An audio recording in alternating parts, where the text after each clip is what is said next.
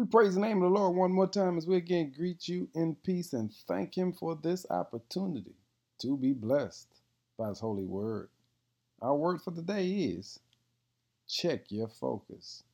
Matthew 6:24 says, "No one can serve two masters, for you will hate one and love the other. You will be devoted to one and despise the other. You cannot serve God and be enslaved to money." Jesus paints a real clear picture about the danger of having a distracted life because so many of us are divided and don't even understand it. So he reminds us, you always got to do a self-evaluation. You have to be very focused and intentional to maintain God as your priority. Let's be honest, saints. All of us have found ourselves slipping a time or two, fading away from what should be our main focus, and that is the Lord. It's because we live in a distracted, divided world.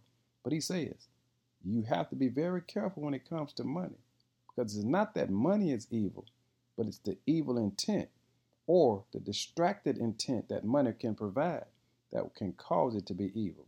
In fact, he uses the word called mammon, Mammon. In Greek, it means an evil god. Did y'all hear that? It's an evil idol worship god. And you've got to be very careful that you check your focus and not become an idol worshiper. That's what Jesus is saying. Stay focused. Keep God as your center. Keep God on the front of your mind. Keep God everywhere you go. And then you won't be distracted. You won't be divided. And you won't make money your God.